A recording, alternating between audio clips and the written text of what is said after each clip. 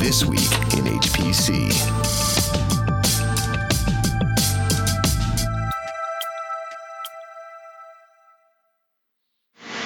IBM makes big buy into weather. And SDSC puts new luster on Comet.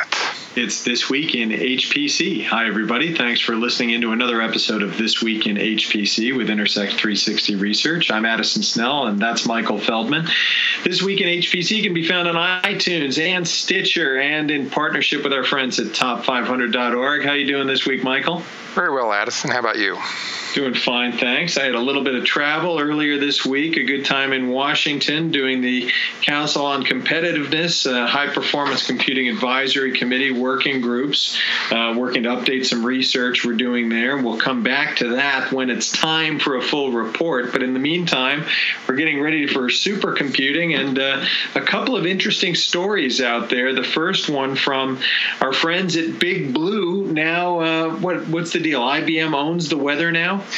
Yeah, they're about to. It looks like they're making they're offering an acquisition for the weather company. This is the company that has basically owns the mobile app for a lot of users that now want to get the forecast online. It owns the Weather Channel, although that's not part of this deal. IBM's basically wants to buy the assets of the weather company that centers around their data and their analytics that revolves around the weather data. Exactly. This is really almost an Internet of Things kind of play. Right. The weather company, of course, has a lot of sensors everywhere. What did you say, millions, billions of them? Yeah, they have like 3 billion weather forecast reference points that go into their data, as well as 40 million smartphones and 50,000 airplane flights per day, all kind of gets mashed up into the data stream that becomes the basis of their weather data set. And that's sort of the value here that IBM's buying. There are also some software around that, but the data is sort of the unique part of this. Yeah, the data is the thing, and or in this case, the Internet of Things. And IBM is going to be applying its own cloud offerings, its own artificial intelligence, its own software as a service, et cetera, to see what they can do to get out ahead of presumably topics like weather forecasting and also relating it to other industries, our everyday lives. There's a lot of productivity in the world that's weather related. Right, IBM's saying about a third of the GDP is somehow affected by the weather, and something on the order of $500 billion gets direct effects from the weather, and either in damage or some other secondary effect that causes it, and that's in a lot of businesses across the array of the commercial world. Well, I mean, it affects us all in simple ways as well, like, for example, traffic on the way to work, which is a lot different depending on the weather, and if that can be integrated into devices that we all carry around, where your phone is waking you up 10 minutes sooner because it knows that something's going on out there, then maybe that's something that we need. Or it's more pleasant to think about it the other way around. It lets you sleep in. The weather's nice and the road is clear.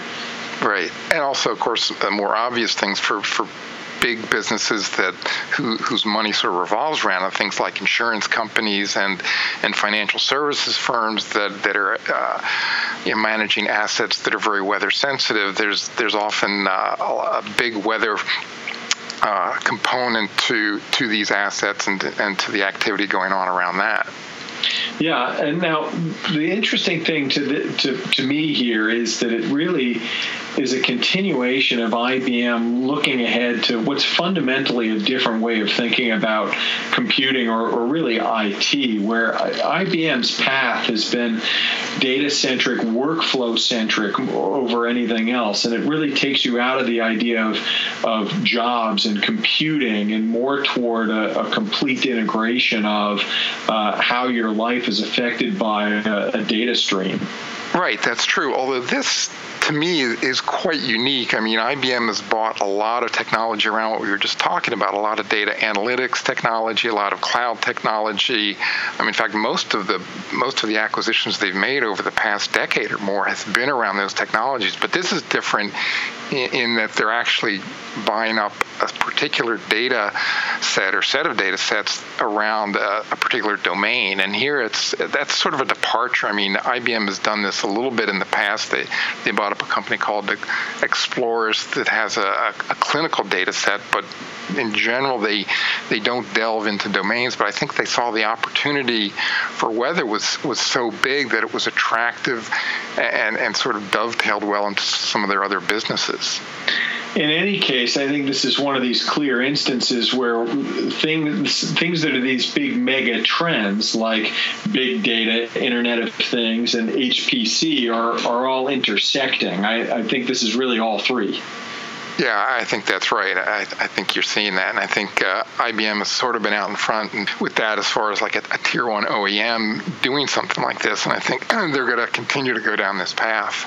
Well, on the more conventional data side, we've got a new supercomputer launching called Comet at the San Diego Supercomputing Center, not to be confused with the Comet asteroid Spooky that's going to do a flyby for Halloween here and miss Earth just by 1.5 moon lengths or something like that. So we're all spared from that Halloween disaster. But the Comet supercomputer is now online in San Diego, and they've got some interesting things going on the file system technology side.